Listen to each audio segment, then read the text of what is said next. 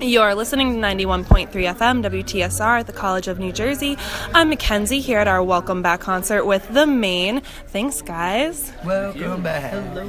Okay, so 2017 is the 10th anniversary of the band forming, so do you have anything special planned to commemorate the anniversary? I know a lot of bands have been going on 10th anniversary tours, but you guys just released new music, so... Yeah, we actually, this past weekend, put on a festival back at home in Arizona that kind of commemorated the 10 years, and we got to bring out a bunch of our friends, and it was kind of a concentrated gathering of...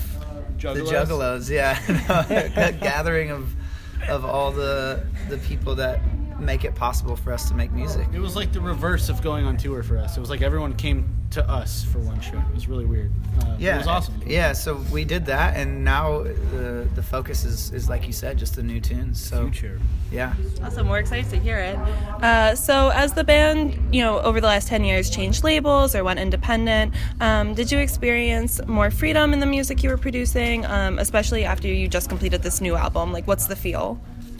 I mean, certainly off of record labels, we experience the most freedom. I think that's kind of what caused us to leave was some of the lack of freedom, and that's what we were kind of aspiring towards.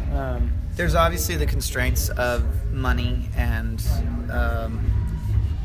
just the reality of being able to travel to places where people might not show up.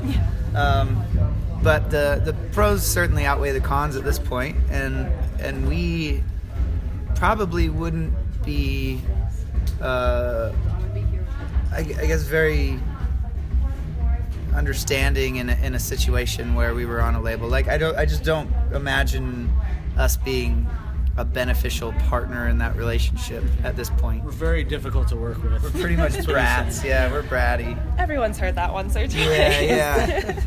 All right, and the band started out around the same time as like the big social media emergence, and you've always interacted with your fans, really personally. But do you think that social media has, helped you keep up with that? Has it changed in the last 10 years of how you've interacted with fans? I mean, that's the way that we were able to generate a following at the beginning. When we started, we were still in school, so we couldn't go on the road. Pat and Garrett were in high school, and they had to graduate from the road. So it was a great way of like interacting with people and establishing some sort of relationship, whether it be that cyber. Well, back then it was a little bit simpler. I think it was just we'd go on like MySpace and like respond to people.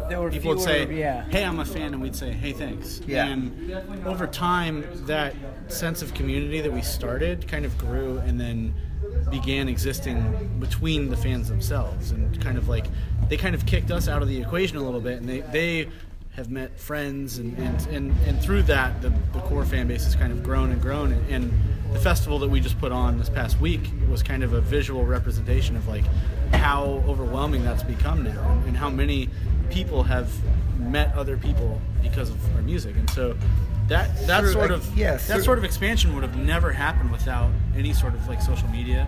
And through all the the social media changes and the way that technology has advanced, I think we've combated that by... We just have to keep on staying up with... Well, not only that, but there's only so much that we can do, and we also have to put the emphasis more on the people that care, as opposed to trying to reach the net too far and then forget about those that actually genuinely care about what we're doing. So it's an odd balance, but it's an even stranger balance getting old and like being not knowing what the new 5 buttons do on like Instagram and stuff like not that. being 18 but being 28 and being like this doesn't compute, But we try to stay up on it as best we can while still paying attention to the music and paying attention to why we have a following in the first place. And why we do it. Trying to come up with new ways to make that work for us. We've always tried to, I think, use those things slightly different than certain peers of ours. So, it's just kind of a constant battle of reinventing how we do things. All right, awesome. I know we all at the station have loved listening to you guys for the last 10 years, and we're so excited for what else is coming up. So that's awesome. Thank you. Yeah, so you are listening to 91.3 FM WTSR at the College of New Jersey. Again, I'm Mackenzie here with the main Open Your Mind.